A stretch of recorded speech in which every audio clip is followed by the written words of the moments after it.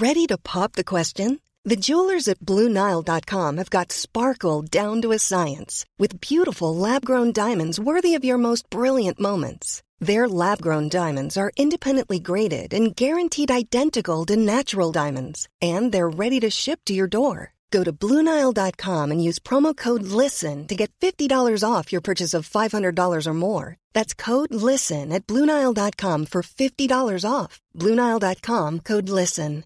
Flexibility is great. That's why there's yoga. Flexibility for your insurance coverage is great too. That's why there's United Healthcare Insurance Plans. Underwritten by Golden Rule Insurance Company, United Healthcare Insurance Plans offer flexible, budget-friendly coverage for medical, vision, dental, and more.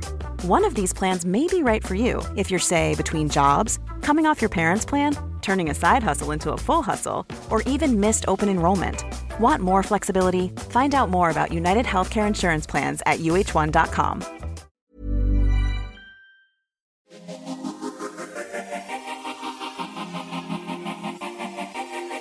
It's been one of those days today, guys. Can you believe I was actually late to my own podcast because I got the dreaded call? I know that you will all know what I'm talking about, depending how old your child is. I got the dreaded call from Alf's childminder to come and pick him up because he had a temperature.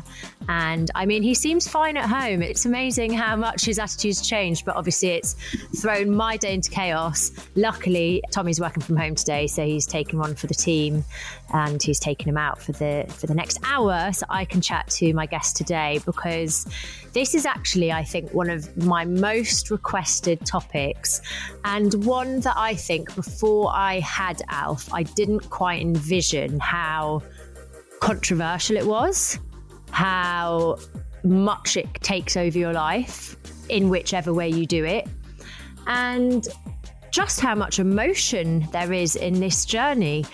Well, let me start by introducing my guest. So she is a feeding and swallowing specialist, speech therapist, and lactation consultant who has got me through some of the toughest moments of my own feeding journey, from the beginning to the dreaded biting, and also just to kind of reassure me in a very non-judgmental way about what the right thing to do was, and to help bust myths. And there are so many myths with feeding a baby out there. So she is the owner of Feed, Eat, Speak. You can find her on Instagram with the same name.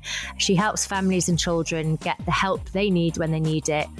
And she is also a mum of 2 little ones herself. So I honestly don't know how she juggles it and manages to pick us up as well. So Stacey Zimmerl, thank you so much for finally being a guest on today's show.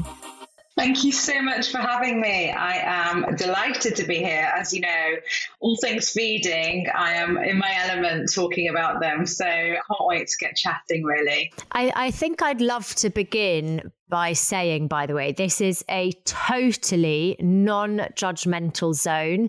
And from my own personal experience with breastfeeding, I did find it quite tough to navigate my own experiences and emotions, and also the kind of controversy, or I shouldn't even be controversy, but there is a real sense of judgment. And by the way, on both sides, I might add. And as I talk about a lot, my sister gave birth a couple of months after me, and she tried for a good few months to breastfeed, and it was causing her so much mental and physical discomfort until she got to the point where she went down the formula route, which was absolutely the best thing for her and for my nephew Jasper. So I just want to say, on any topic, and also one of the reasons that I love Stacey and why she helped me so much in my own journey was because, and actually I'll say this personally to you, you have never been judgmental. You have never made me feel like you're on like team breast or team bottle, which the fact there is a team anyway,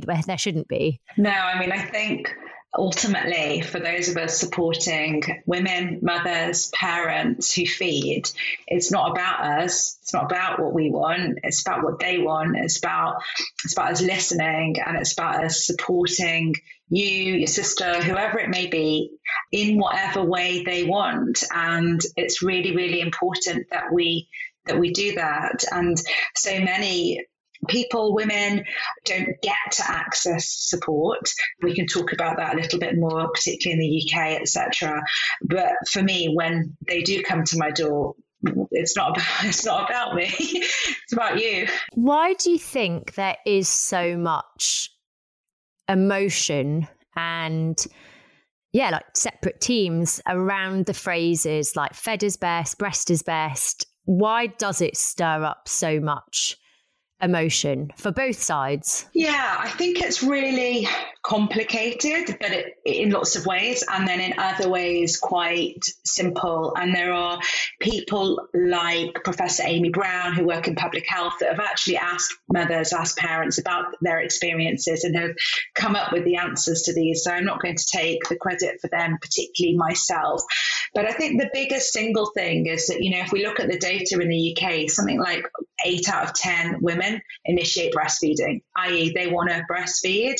And actually at 6 weeks, based on the last infant feeding data we've got, only like 26% of women are exclusively breastfeeding. So what we've got here is a lot of push for breastfeeding, a lot of messaging from public health, from the NHS around breastfeeding a baby and all the different health advantages it offers you, etc.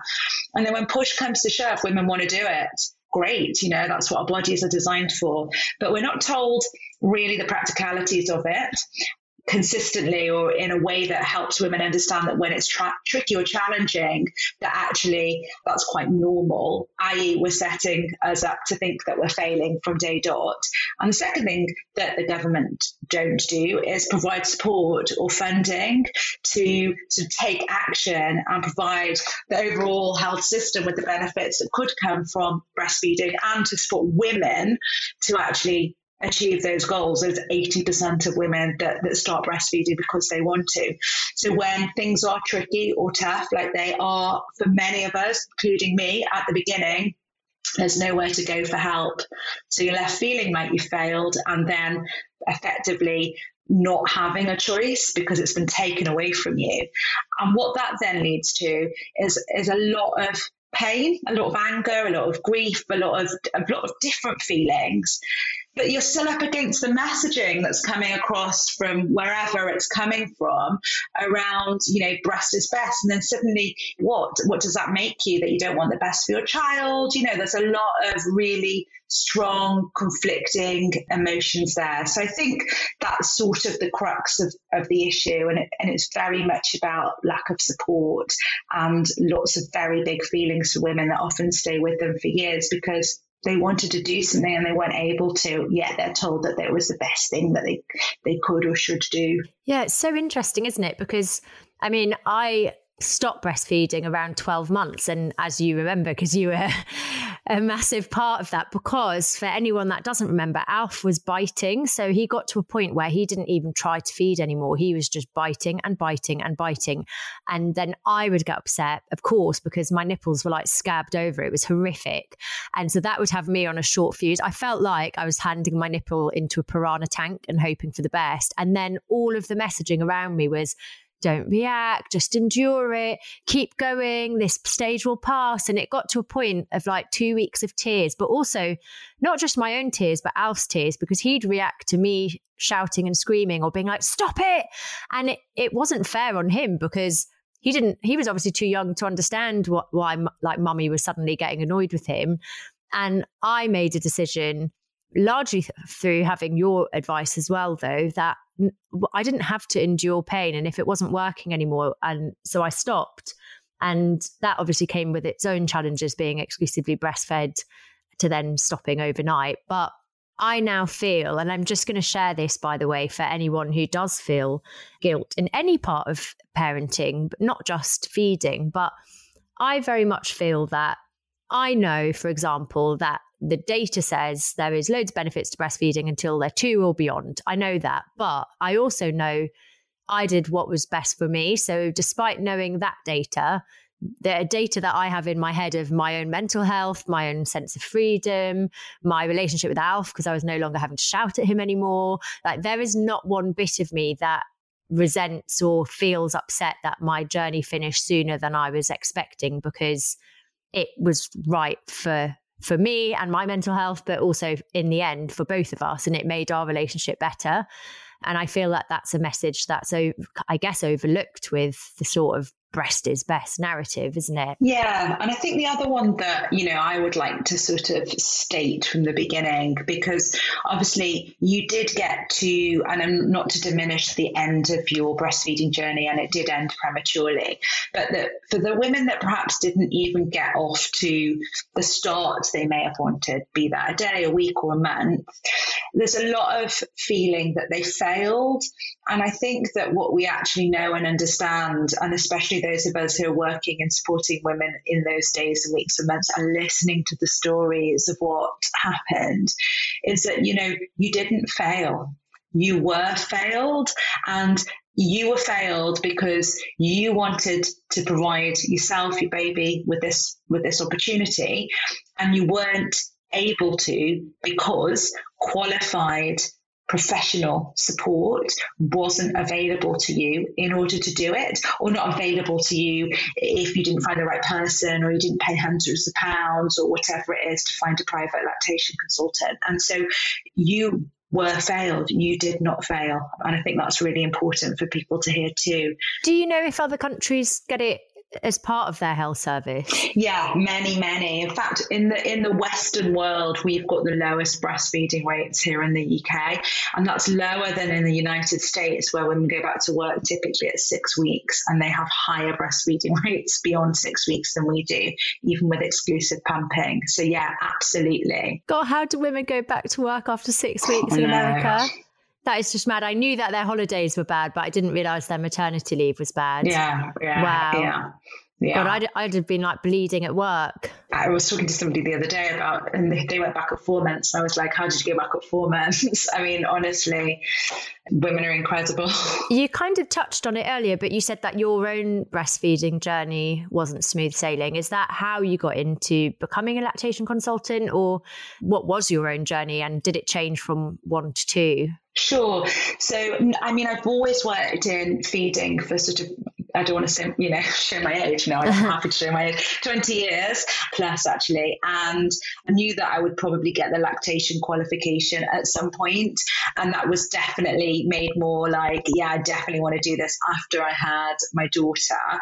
It was complicated by a traumatic birth, a long postnatal stay, IV antibiotics, jaundice, tongue tie, damaged, cracked, painful nipples. I was using nipple shields for 6 weeks. I was feeding in pain for about 6-7 weeks. And then it was fine, and then it was great even. But I went through all of that with all my skills, knowledge and expertise, and with the best lactation consultant friends that could have been there alongside me. Interestingly, you asked about my second journey. It was completely different. I was battened down the hatches, expecting exactly the same thing. And he just fed. And even with a NICU admission for jaundice and other stuff, he just knew what to do. No tongue tie, fed. And he fed till what we call natural term. So he stopped feeding on his own when he was 3.5 years old. Wow, what an achievement, 3.5. Yeah. Were you expecting...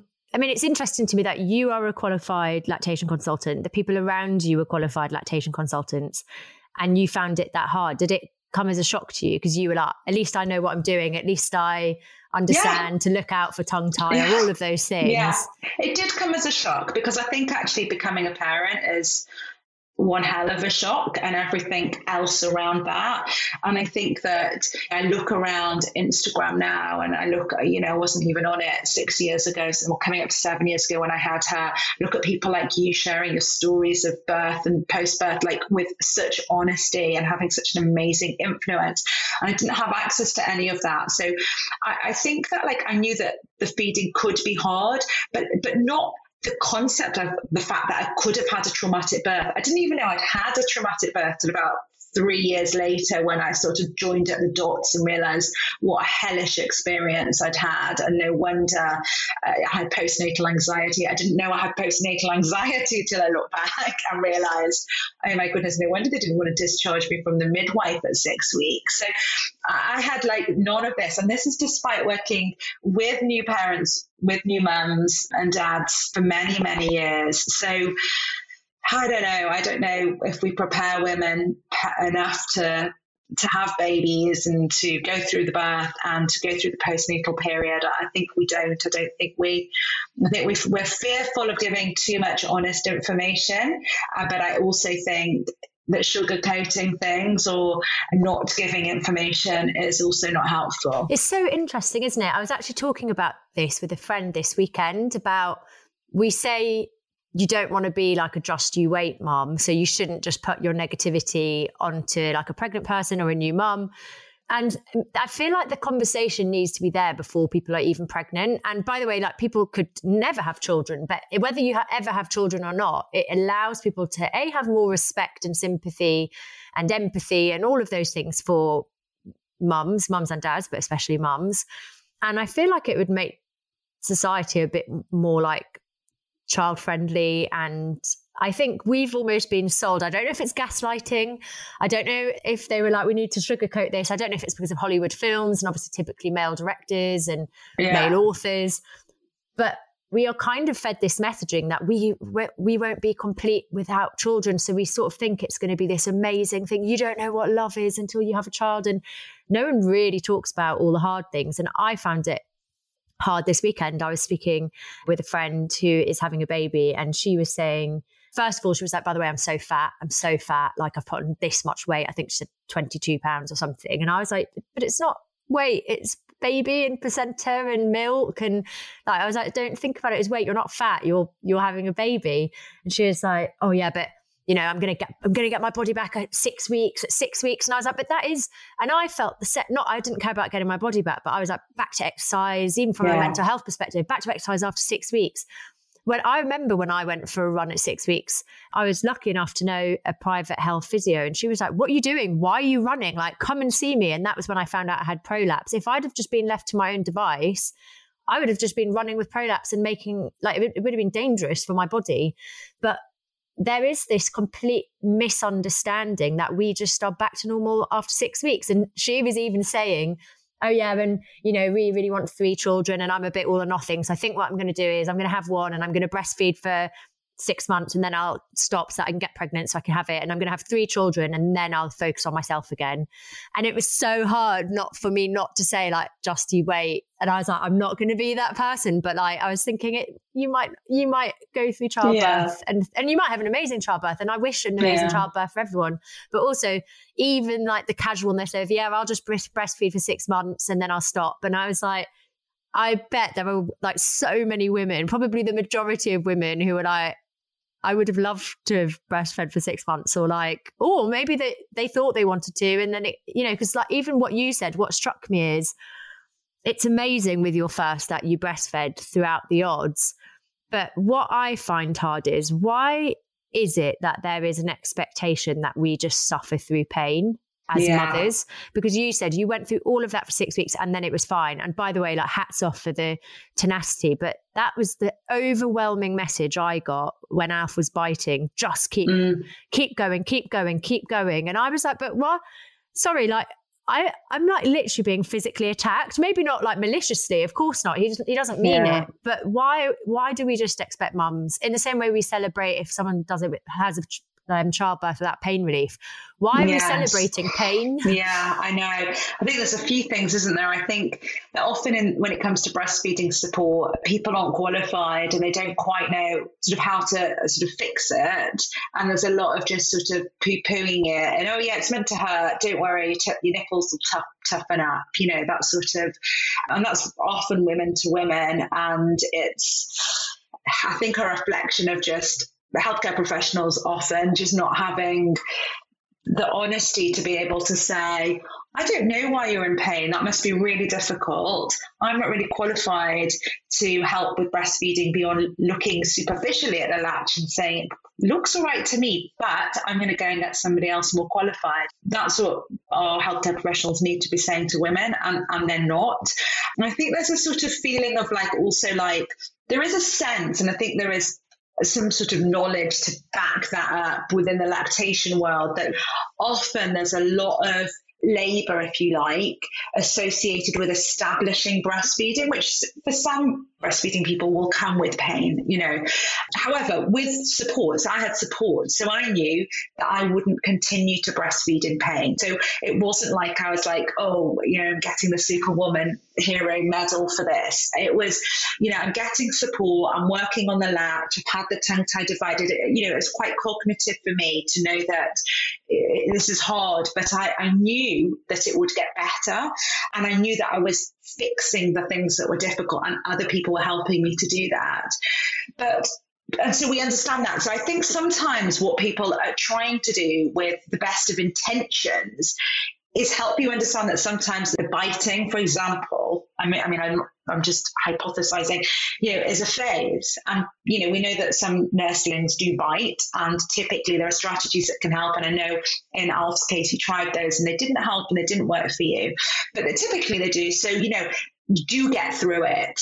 And that's still not okay. That is still not okay. Can you imagine if a man went to the doctor with like ripped testicles and was told, oh, they'll stop, just keep powering through, don't complain, shut up, just keep dipping your balls in ice and you'll be fine. You know, I mean, I don't know. I'm just trying to like equate it to something different. And I think you've had experiences even with GPs, didn't you, Ashley, where you were like, what?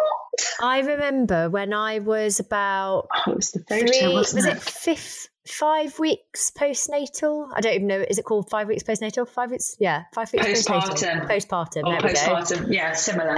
I got this really itchy rash on my boob. That was when we started speaking. Yes, it was. Yeah. Through Instagram, and I was like, please help, because I had the reddest, most itchy rash across my boob, and I've honestly never experienced anything like it. It was excruciating, and I couldn't stop itching, and everyone kept saying around me, stop itching. I mean, it's like getting a mosquito bite and being told not to itch. It's like, but it's itchy. It was honestly unbearable, and it was during lockdown, and so I couldn't get a physical appointment, and I actually can't. I still thought maybe I was being pranked. Like, not that I'm famous enough to be pranked. It would be a really shit version.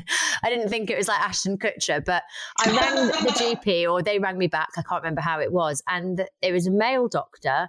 And he said, well, I would ask you to send me a picture of your boobs, but you probably don't want to do that, do you? Ha, ha, ha, ha. And I feel like he was even making like really weird comments. Oh, that was it. I was saying, can I use this cream, or I'll prescribe you this? And I said, is it breastfeeding friendly? And he was like, well, your guess is as good as mine. And I was like, well, it's shocking, isn't it? I actually don't want to guess. I was like, I mean, I don't want to use something that's not breastfeeding friendly that could either kill my child or like, I don't know, whatever it might be. But I was like, this is honestly absolutely mad. And in the end, I think I paid something disgusting, like £350 to go see a private dermatologist.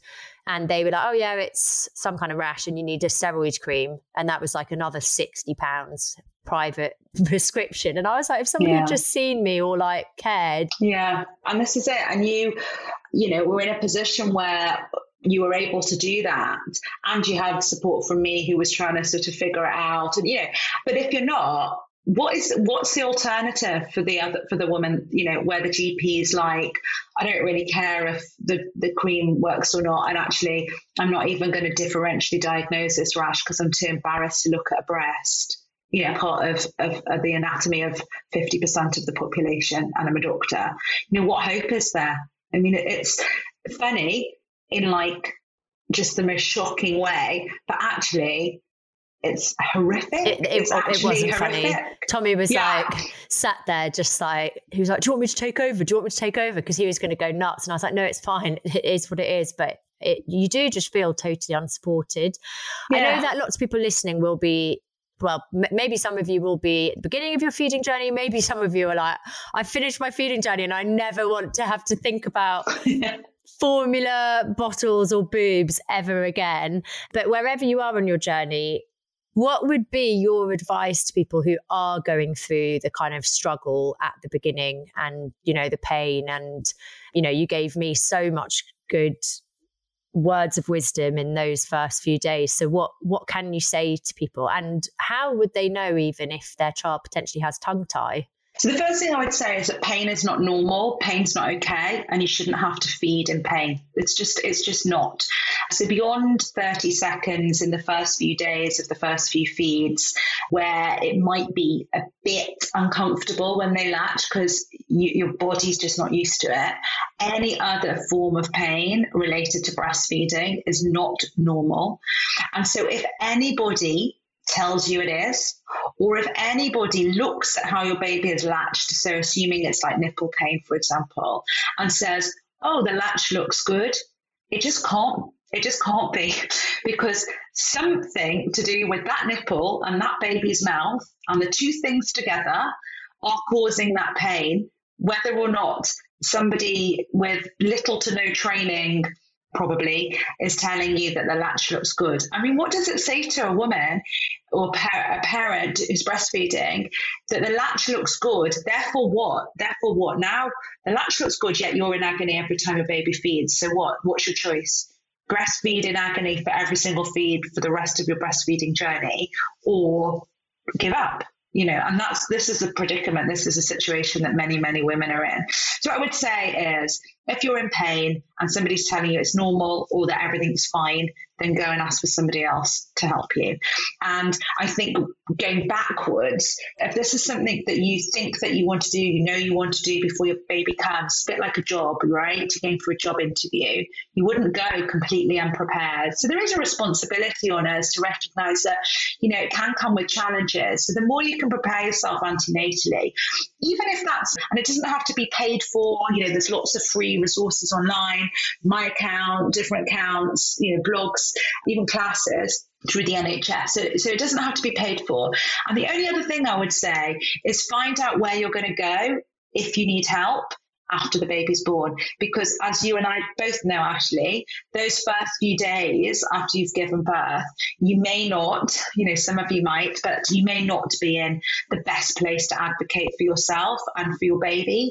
And so if already you have got phone number of lactation consultant, local drop-in group, where to rent a pump if you need one because milk's not come, whatever it might be, and you've just taken the time before the baby comes to have access to all that readily, and also your partner if you have one, then I think that is a really good investment of probably an hour of your time before your baby comes. So they're my sort of tips. What do you think about the pressure with babies dropping weight after birth? Because I feel like that's where a lot of people, I don't want to say stop their breastfeeding journey, but at least start to unexpectedly combi feed or whatever, or stop, because my midwife put the fear of God in me. Like, so Alf was 9.5 pounds, but then in that first week, so I did actually pay for a lactation consultant before he was born, just because I'd heard through Lucy Meck and various people that there could be complications. So I thought, okay, well, I will spend the money. And obviously I recognize that is a privilege that I could spend the money, but I did decide to spend the money. There's lots of things I'd rather spend money on, by the way. I'm not so privileged that it's not a lot of money, but that was something I decided to do. But then when he came, I still felt totally unprepared, and I was trying to remember everything. And then the midwife kept coming and putting, like, he's dropping weight, you know, he's hungry, you need to improve your latch. And then I was like, okay, well, I was told it's a bit, you know, it's quite normal for them to drop a bit of weight. But if I hadn't have had the kind of knowledge of the lactation consultant, who, by the way, I got to come one more time because I felt really confident at the beginning. And then after that midwife visit, I felt completely demoralized and I got flustered. Yeah. I was like, I can't remember the positions. Yeah. I can't remember what I'm doing. And Tom was like, you can, it's fine. And also, what's bloody annoying, and I talk about the hypersexualization of boobs all the time, you can't freaking find a YouTube video on how to breastfeed because it's all balloons and buttons and knitted things. It's like, show me a bloody nipple. Like, this is not porn. Like, it's not, the woman's body is not bad, but I'm sick of looking at like a little knitted dolly boob. I want to see how my nipple is meant to go in the mouth, and I can't because there's no nipples on the internet. unless it's on a porn site, which is obviously like not the kind of nipple I'm looking for. You're going for, yeah. So yeah, if people are listening and they are feeling that pressure of my baby's dropping weight, I'm going to have to stop. Yeah, I mean, I think that there's a couple of things. There's a lot of weight loss that's normal. So by anything under 8% of weight loss is absolutely fine in the first 5 days, absolutely fine. And even between 8 and 10, it just means that we probably need to look a little bit more closely about what is going on. If it's between 8 and 10, you don't want to weigh in necessarily before day 5, because again, we expect the weight loss. So it's just, again, arming yourself with that knowledge and information. And also you or your partner, if you don't feel able to in those first days, advocating for yourself and asking the question. So if you're told something about a weight, say, well, what's within the guidelines for that? Is that within the guidelines? And often if asked a very direct question, they have to reply and say, yes, that's within the guidelines. So that's the first thing. And then the second thing is, if you do find yourself in a position, which does happen, where your baby has lost a significant amount of weight and therefore you need to feed your baby, which is absolutely imperative. It's also about being aware that actually you need to do a few things. You need to make sure your baby's fed. You need to make sure your breasts are stimulated. So the two things together. So again, that doesn't mean you automatically need to supplement with formula. You might have to, and that will be really important for your baby and arguably life-saving in that situation if they've dropped a lot of weight and you haven't got enough milk for them. That's exactly why we would use formula, and that was a perfect situation. This is, by the way, above 10% weight loss, so not below it. But you need to be sending the messages to your breasts. And what often I see is where there has been a weight loss, nobody's gone, what's going on with this baby's feeding? Why have they lost weight? Let's help it. So that doesn't get addressed. And nobody's gone to the mother, what are your breastfeeding goals? What are your goals for feeding? Oh, right, you want to breastfeed, right? Okay, well, we need to make sure baby's fed, but you need to tell your breasts to make milk, and this is how you do it. Here's a pump, here's this, and this is how you do it.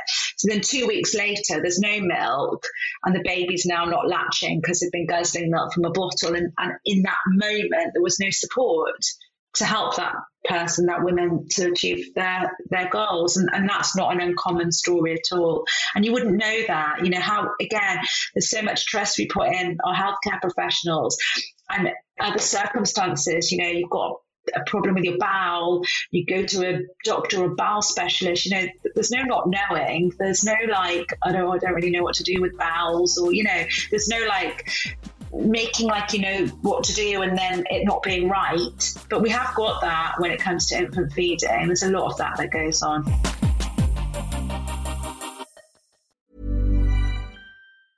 Ryan Reynolds here from Mint Mobile. With the price of just about everything going up during inflation, we thought we'd bring our prices down. So to help us, we brought in a reverse auctioneer, which is apparently a thing. Mint Mobile Unlimited Premium Wireless. How to get 30, 30, how to get 30, how to get 20, 20, 20, how to get 20, 20, how to get 15, 15, 15, 15, just $15 a month? Sold! Give it a try at mintmobile.com/switch. $45 up front for 3 months plus taxes and fees. Promo rate for new customers for limited time. Unlimited more than 40 gigabytes per month. Slows full terms at mintmobile.com. Quality sleep is essential. That's why the Sleep Number Smart Bed is designed for your ever-evolving sleep needs. Need a bed that's firmer or softer on either side? Helps you sleep at a comfortable temperature? Sleep Number Smart Beds let you individualize your comfort, so you sleep better together. J.D. Power ranks Sleep Number number 1 in customer satisfaction with mattresses purchased in-store. And now, save 40% on the Sleep Number Limited Edition Smart Bed for a limited time. For J.D. Power 2023 award information, visit jdpower.com/awards. Only at Sleep Number stores or sleepnumber.com. This is Paige, the co-host of Giggly Squad, and I want to tell you about a company that I've been loving, Olive & June. Olive & June gives you everything that you need for a salon-quality manicure in one box. And if you break it down, it really comes out to $2 a manicure, which is absolutely insane. It's also so easy to get salon-worthy nails at home with Olive & June. The difference between how your nails used to look when you did them yourself and now with the Mani system is a complete game changer. The best thing about Olive & June too is it's a quick dry. It dries in about 1 minute, lasts for 5 days, and full coverage in up to 1 to 2 coats. Visit oliveandjune.com/perfectmani20 for 20% off your first system. That's oliveandjune.com/perfectmani20 for 20% off your first system.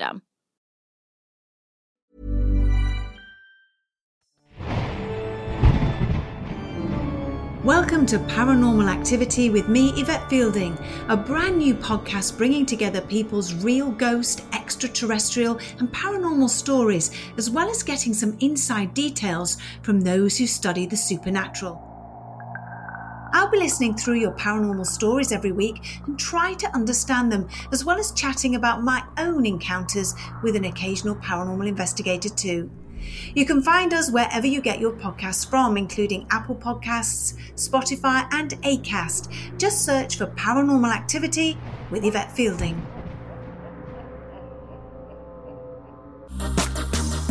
I think as well it's like the judgment. So I never really had a plan with breastfeeding. I really hoped I could do it, but I was kind of very aware that if I couldn't, I couldn't, and that would be okay.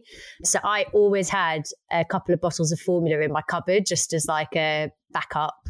And especially when I saw my sister going through what she did and how much her entire world changed for the better once she stopped torturing herself and just decided to go bottle fed.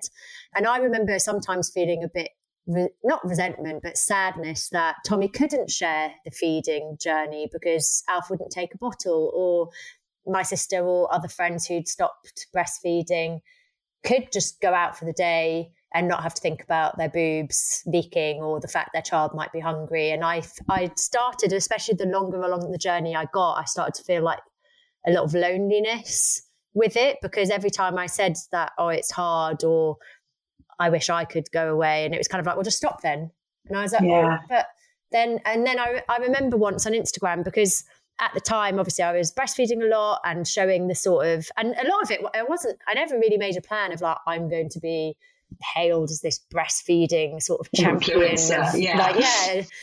But I kind of was put on this pedestal, especially after doing it on the Jeremy Vine, but I didn't do any of that through plan. It was just my reality. And because I didn't have a lot of time on my phone, and obviously my work and life is online and what I share online, it was kind of the best time for me to have both my hands free to be able to be on my phone. So I'd be breastfeeding and then I'd have a little chat and a catch up and talk about where everything was going. And I remember when a lot of messages I'd get were like, you're shoving it in people's faces. We get it. You breastfeed.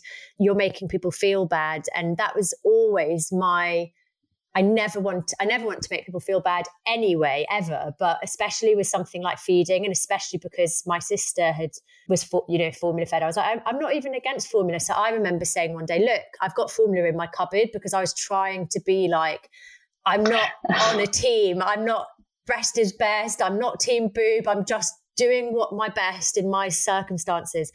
But then I faced the wrath and backlash of lots of the breastfeeding community saying, I'm promoting formula, and I really wasn't at all.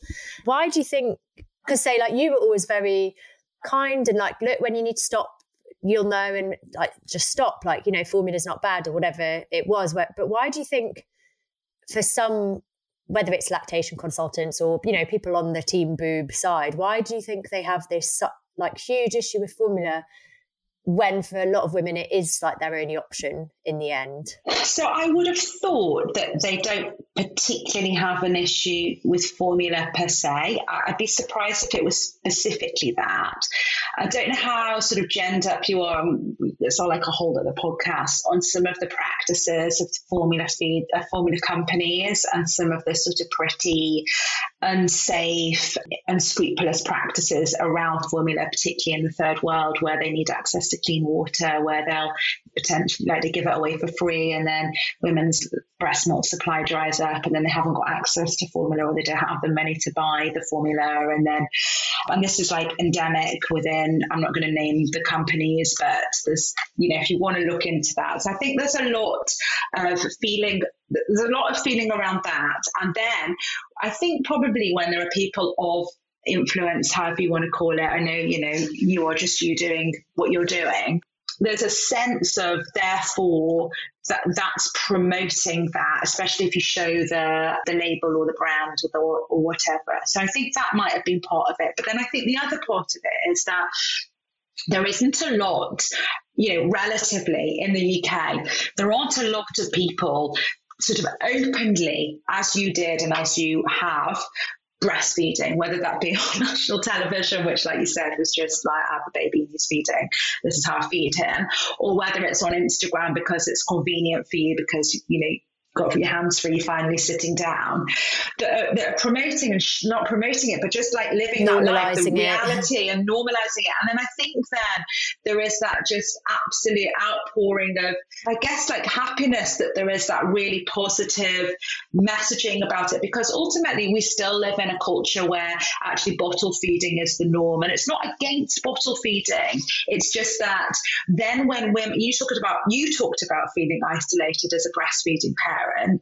And it's when then other people are showing that, other women feel less isolated to know that they're breastfeeding toddlers, or they're breastfeeding, beyond 6 months, or they're also exhausted and haven't managed to go on a date night yet, and their baby's 6 months, 8 months, 9 months. And so there's a lot of love and a lot of really strong feeling for that. And I think that there's just too many just like camps really within it. And, like you said, like this sort of real, like you can't have one without the other, or you can't. It should just be about supporting the woman and baby, right? It should just be about supporting any single individual's choice. People don't fall out of love, shouldn't fall out of love with you because you've stopped breastfeeding or because you've got formula in your cupboard. Like it just shouldn't be like that. And I suppose I should have started the question by saying I don't know how to speak to that. But I do think that these are some of the influences that make it seem like within the breastfeeding world, they're anti-formula or whatever, but I don't believe they're anti-women's choice. It just goes back to the choice being often taken away, and so much influence that the lay people, I suppose, are not aware of from the formula industry.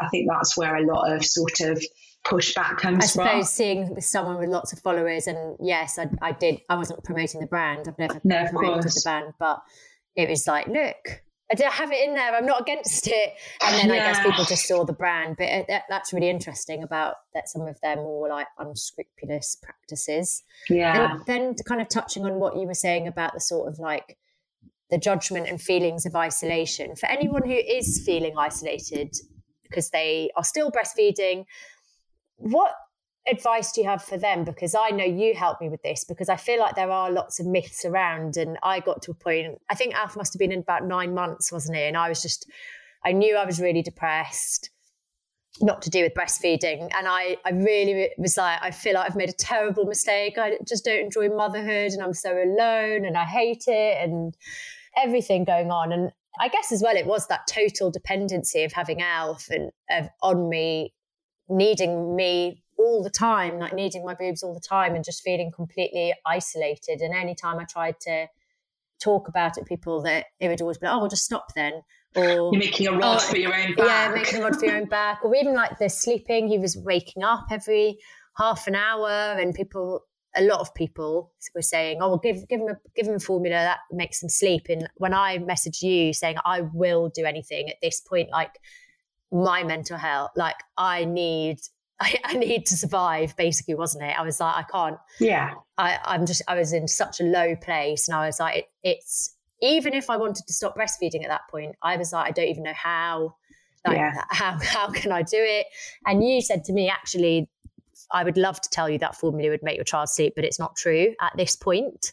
Can you talk a bit about that? Because I do think a lot of women kind of get fed certain narratives and stories, and perhaps as well how you can stop if you do feel for whatever reason you're kind of at the end of your journey. Even if it's with biting, it's still not a clear cut, okay, we'll just stop then. There's three things, I guess, that came up. The first thing's about isolation. And I think that's why, again, there are a lot of us that are feeding beyond 6 months, feeding beyond 1 year, feeding wherever. And I think part of, forgive me if I'm wrong, but part of your experience, Ashley, around how you were feeling at that time is that you didn't actually know that many other people who were parenting in the way that you were, and parenting through breastfeeding, co-sleeping. And that does lead to you feeling very lonely, very isolated, especially in a culture where we don't co-sleep and we don't breastfeed much beyond 6 weeks, let alone 6 months. And my advice to anybody that's listening who was where you were, Ashley, or where other people might be, is that you absolutely aren't alone, but you might need to go and find your village. You might need to just go online, whether it be through Facebook groups or Instagram accounts, and find where the other people are who are doing it like you, so that you can go back to feeling like the way that you have chosen or your baby has led you to parent them at this point. And I call it parenting because I don't think once you get, sort of into the older ages, and it's breastfeeding per se. I mean, it is, but it's a way of parenting a child too. And find them and seek solidarity with them and share how absolutely debilitating it is to be nursing hourly through the night, even when you're co-sleeping, and to have not felt like you've had a minute to yourself and all of those things, because we have been there and felt it and done it. And we have had moments where we've wanted to stop, and we've had moments where we've had abundant joy within it, and all of that's really normal. So that's what I would say, to speak to that sort of loneliness, and if other women are feeling that. And of course, if you think what you're feeling is any more than feeling low, you should go and speak to somebody that you love and trust, and consider speaking to your GP as well if you're feeling really, really sad about things. In terms of formula of sleep, I remember that conversation. I remember that time. It was really, really difficult. I think I remember very clearly a friend of mine who had breastfed their first child around the same time as me, for quite a while older than one, I think. And then I saw her, and she had a second child, and I said, how are things going? She said, I'm having a nightmare. I stopped breastfeeding when he was 8 months because his sleep was terrible, and everyone told me to give him some formula.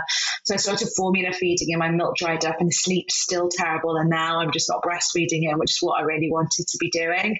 And I really thought of her when you said, that's, if this is what I need to do, I'm going to do this, because the science and the evidence would not suggest in anything beyond the first few months that formula would give a baby any more sleep. And then after the first 2 or 3 months is on a par with breastfeeding. And then so certainly it isn't, once you get to the age or stage that you're at, any more likely to help a baby sleep. It really is just in those very tiny newborn days, where I think because the gastric emptying time is double that of breast milk, they just are fuller for longer, and therefore they may sleep a little bit longer between feeds, and that's not a guarantee. So I think that when it comes to sleep, and you found your way through navigating some holistic sleep coaching. I mean, that's a whole different conversation. You put me in touch with Annie at Sleeping Bunnies, and that just helped, because I was always sort of against this, the more like traditional training of crying it out. Again, no judgment to anyone who has, because my sister has in the end, and lots of people have. But Alf and I found we just needed almost someone to like help us slowly guide out of that co-sleeping environment and make me feel a bit more like myself. Yeah. It's funny though, isn't it? Because when you're going through those emotions, and in that first year, whether it's sleep, whether it's how you feed your child, they really are these like huge talking points. Like if you go to a mum group or baby swim, or you've got friends or siblings or your mother-in-law, whoever it might be, everybody talks about how you're feeding them, and they always have a comment. Either if you formula fed, it's like, oh, you should have done breast is best, or if you're formula feed, or if it's the other way around and you're breastfeeding and they're like, oh, you need to give them a bottle, they'll sleep better, give them a bottle of formula. And no one's actually just supporting the people, because actually the worst thing you can say to someone that either doesn't want to breastfeed or has reached an end of the journey through almost like no choice in the end. They had to do what they had to do that was right for them. The last thing they want to be told is that breastfeeding is the better thing. And equally, when you're through the trenches of breastfeeding and sleep deprivation, and you really don't want to be told that you should just give them a bottle, like people just need to like support and empower each other. But what I was going to say is, what's interesting is once you're out of those trenches, no one talks about it at all. Like not one mum that I've met in the last 6 months has asked how I'm feeding my child or how he sleeps. It's really interesting, isn't it? Because actually there's still lots of us who might still be breastfeeding at this stage. Funnily, you should say that, because I remember when I got to an age with Gaby, he must have been like maybe like 1.5. He was a big boy like Alpha is, and like, you know, like sturdy, robust, tall. And I got to the point where I actually didn't want to breastfeed him in public, which is really interesting given my background, just because it's just not seen, and then you don't want to be the one that's really putting that out there. And I felt really sad that I felt like that, but I did feel like that. And then once I was feeding him Beyond 2, there were just very few people that I told that I was doing it. Not that necessarily people asked, or people would make assumptions that I wouldn't be, and then I would be in a moment where I was like, should I or shouldn't I? You know, people, I'll say, for example, somebody might say to me, how long did you breastfeed him for? You know, he's like 2.5, like chatting around next to me. I'm like, you know, just for as long as we both wanted, you know, I don't know, like depending on the person. So wherever you come from, there's still something, isn't there? It's really so interesting. You're so right. Like when I hear that people have breastfed, you know, Lucy Mack, 18 or 19 months or something, I think it's amazing. You, 3.5 years, honestly, you deserve a medal. I don't know how you did that, but you're right. Not through judgment or anything, but I think because I'm so far out of that journey, I wouldn't presume that someone else was in it. And you're right, maybe I do need to be like more, I don't think I'd even ask someone though, like, well, how long did you breastfeed for? Because I don't think it really matters at the end of the day. Who cares, it's personal. Right? Yeah. The other thing is like, you're not still breastfeeding, are you? Did you get comments like that? And did you ever have to feed in public? And did you feel? Yeah, I mean, if he was unwell or something, I might have. But it changes. The feeding dynamic changes for an older baby child. So, you know, that he was way more interested in like doing other things when we were out and about. And we fell into more of a routine of like feeding to sleep for his naps and feeding to sleep at bedtime and a morning cuddly feed. And then unless he'd got really upset and banged his head or something, he wouldn't necessarily ask for it. And I would have if he needed it. But it was really funny. I'm like, even with my Instagram account, I wasn't really talking about it that much in the time. And now that I'm out of it, he's 4 now, I'm so proud of it. And I like would want to tell everybody that.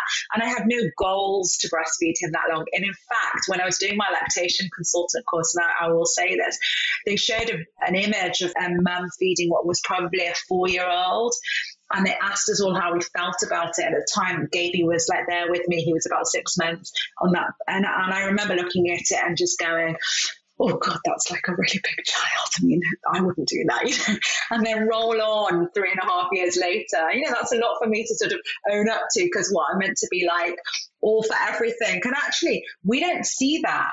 And yes, there are many countries where there are lots of children that are age feeding. But in the UK, we don't see it. We don't see it at all. So then we do feel isolated, maybe even shame, maybe even like some secret weird, like, what is it? Because it's just like not a thing here. And actually now I think that if I've got an opportunity, I've got a voice to sort of also normalize that end of feeding in the same way I can normalize stopping breastfeeding whenever the fuck you want to, you know, sorry to swear, but like, I want to normalize that too. I want to normalize like, it being about whatever you want. I just want more women to be able to choose at the beginning and be supported with that choice. But if you want to breastfeed till they're 5, if you want to stop at 18 months, I want to empower you to do both of those things in whatever way they can. And that's what I wish our society was about. And it's not.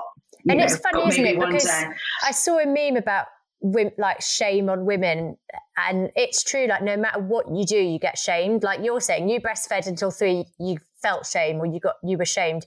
If you don't have a baby, you get shamed. If you do have a baby and you give them formula, you get shamed. But like, I don't think any dads are there being like, how's your child fed? Like there's no shame on them. And it's just so interesting, isn't it? Because you're right, we should. And I'll be honest, if I ever have another child, if I'm ever able to have another child, if I decide I want to have another child, I honestly could not say how I would feel about breastfeeding again. Because I think because it was this such hugely intense journey, amazing, like so many highs. I think that was one of the reasons I was so scared to stop as well, because when I hated every other part of motherhood, that was the bit I loved. And for me, it was like reclaiming my boobs that had been like so sexualized since I was 13 years old. And I think that was also why I was so proud to breastfeed publicly, like, because I was like, fuck you, like this is what they're for. And I'm doing it. And if people have problems with it, well, I'm sorry, you had problems with my boobs as a 13-year-old. So like that is on society. That is not a me problem. And I think that's why I was so like, I don't care. If people have a problem with seeing me breastfeeding, that's their problem, not my problem. But saying all of that, I guess you just don't know how you feel. But I honestly I can't even imagine going through the newborn phase again, or it just feels like this sort of like hyper intense dream/nightmare.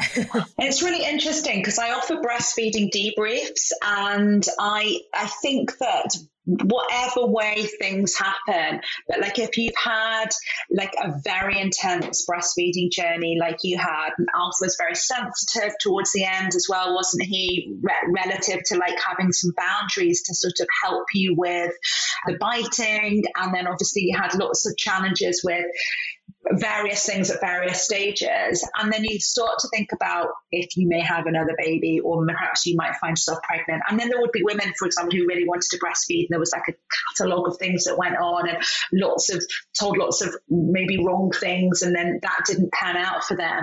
It's quite a scary place to be when you think about making a feeding choice for a second child, or also thinking about how you feel about a breastfeeding journey that ended prematurely, that felt that wasn't in your control, that had traumatic elements to it, like extreme pain, whether that be like you were in biting at the end or whatever. And I think that we know it's really important that we value ourselves enough to allow ourselves to debrief those experiences, particularly in the not always or exclusively, but especially in the context of perhaps thinking about where you want to start again, not to make you then choose to breastfeed again, but actually to empower you to make a choice that is still informed, but that takes into account that you've processed everything that's gone before, to allow that choice to be truly informed, rather than coming from a place of fear or a place of worry or a place of something else. And, again, I would just say I'm not the only person that does this. And I think arguably you might be able to get some of it on the NHS. I'm not sure. But this is a thing, that you can do if you're sitting here listening to that and thinking, perhaps like you, like, I don't actually know what I would do. And actually, perhaps I'm holding a lot of stuff from what's gone before when it comes to feeding my child or baby. I think as well, it's that intensity of it. Like, would I be able to do it that intensely again if I also had Alf? Do you know what I mean? Like, how did you find it breastfeeding with a second? So I found it okay, but I think I have to acknowledge some of it was the temperament of my second baby. So my first one didn't sleep at all, really. And he just was like, I mean, honestly, he fed, then he would like sleep for 3 hours, then he would wake up, feed, and go back to sleep again. He was doing really long stretches at night, which again busts the myth that breastfed babies can't sleep. Although, to be fair, they're called unicorn babies. Clearly, most babies don't sleep, not just breastfed, not just formula breast, and mine was sleeping through at 5 months. So, wow. It did change. It did change. He didn't keep it up, as is the way, but 5 weeks. Sorry. So I think I found it all right, and I think also because I'd had an experience where it was so awful and painful and everything hard at the beginning, the first time around.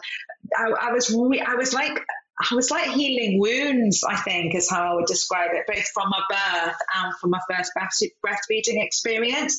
And I think I went into it thinking it was going to be different in a much worse way than it was. And I think that's part of empowering people to make a decision second time round in the context of maybe the first time being particularly challenging, is to recognize that it's going to be different, or it's most likely to be different, not necessarily better, but just different, that each baby and boob dynamic are going to be completely different. But there's a different level of intensity when it comes to meeting the needs of two children.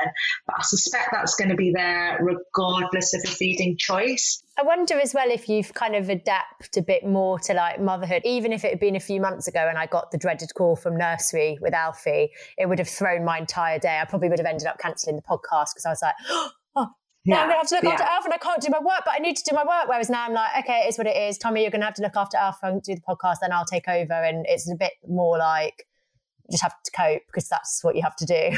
Yeah, I think there's also something about having lived every stage already. And that's not just with breastfeeding, it's with parenting in general. So all the times that you go through with your first child, it's the first time you've ever been through it. So when it's something really, really hard, you in that moment with child one can't even imagine how you're going to get out the other side of it. You do, and then you learn that, and that goes in the bank.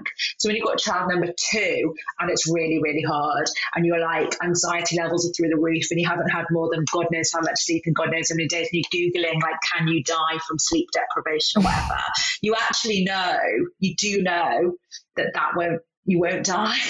I mean, that sounds awful, but you do know that because you've done it. And it doesn't take away how hard it was, but when you've got a second one, there is a different level of like, I can do this, I think. I think for me, for anyone listening who maybe is feeling like, oh, what the fuck have I done? Like the motherhood is shit. If you're in that phase, which I know not everyone feels, but a lot of people do feel just like the what the fuck stage. I know that it does get better. You do get out of it. And it's interesting actually, because I've been asking the last few guests about what it's like to have two kids, just because obviously it's kind of on my mind if I even can. And I know that we've been chatting literally for an hour. So I'm not going to go into it with you, but I did want to read this message from Grace, because she said, "Hi Ashley, I've just listened to your latest episode and I wanted to respond to your final question to your guest regarding having a second child. I had my first baby in January 2021, so I followed your journey since you were also pregnant. I feel like we can relate on so many levels. I had a pretty traumatic birth, but once I was discharged and sent home during lockdown, I felt like I started to really enjoy motherhood. However, similar to you, as the year went by, I felt my son started to get more independent and didn't need me so much. I started to become quite negative and down, feeling like I'd lost all sense of purpose and drive for anything. I always knew there were more dimensions to me than just being a mum. I'd had a decent career before my first child, but had to resign from my job during maternity leave as they wouldn't offer me anything below a 40-hour week. I then got offered a job that was part-time and met the hours I needed, but having achieved 2 degrees and 6 years into a management position to then go into this role on an absolute insulting salary, I lost myself and felt like I was being punished by society for going and having a baby. My son is now nearly 18 months old, a complete joy, and finally sleeping. I've only just finished our breastfeeding journey, which has meant so much to me considering I feel like my body was a failure when I gave birth. I've recently found out I was pregnant with my second. I'm married and in a stable, loving relationship, but I'm not going to lie, I still feel a complete sense of overwhelm and no joy initially when I found out. Completely different feeling to the first pregnancy. I guess I almost know now how being on maternity leave and not being at work, having any time just for me affected me the first time. Having said that, I'm now into week 11 of my pregnancy. I've finally started to get my head around it. I'm pretty sure that the first 6 months once the baby is born, if it all goes well and baby is healthy, will be hard.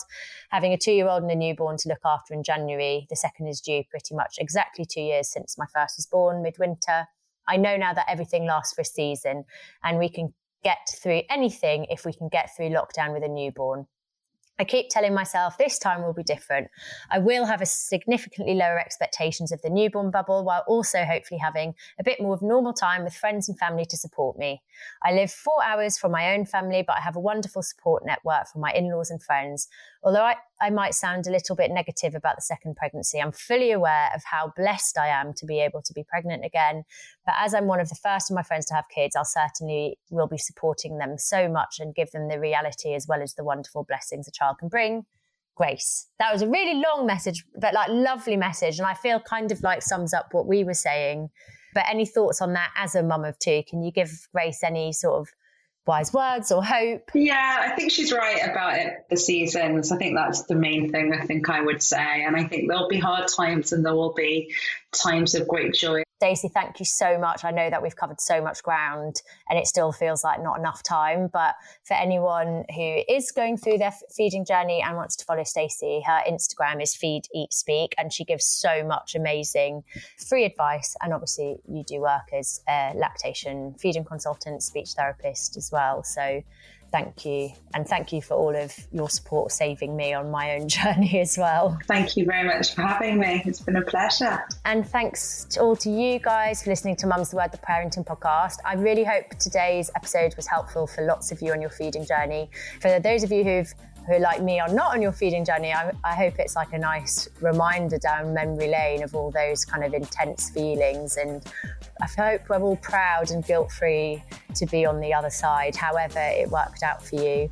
I'd love to know what you thought of today's episode. You can get in touch on WhatsApp. You can send voice messages, which are free. You can send them anonymously. You don't even need to tell me who you are.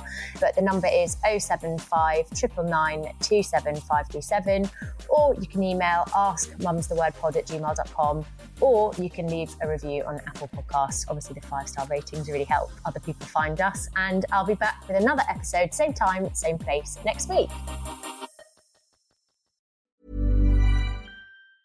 Hi, I'm Daniel, founder of Pretty Litter. Did you know cats tend to hide symptoms of sickness and pain? I learned this the hard way after losing my cat, Gingy. So I created Pretty Litter, a health monitoring litter that helps detect early signs of illness by changing colors, saving you money and potentially your cat's life. Pretty Litter is veterinarian developed, and it's the easiest way to keep tabs on your fur baby's health right at home. Go to prettylitter.com and use code ACAST for 20% off your first order and a free cat toy. Terms and conditions apply. See site for details. Even when we're on a budget, we still deserve nice things. Quince is a place to scoop up stunning high-end goods for 50 to 80% less than similar brands. They have buttery soft cashmere sweaters starting at $50, luxurious Italian leather bags, and so much more. Plus, Quince only works with factories that use safe, ethical, and responsible manufacturing. Get the high-end goods you'll love without the high price tag with Quince. Go to quince.com/style for free shipping and 365-day returns. Imagine the softest sheets you've ever felt. Now imagine them getting even softer over time. That's what you'll feel with Boll & Branch's organic cotton sheets. In a recent customer survey, 96% replied that Boll & Branch sheets get softer with every wash. Start getting your best night's sleep in these sheets that get softer and softer for years to come. Try their sheets with a 30-night guarantee. Plus, get 15% off your first order at bollandbranch.com. Code BUTTERY. Exclusions apply. See site for details.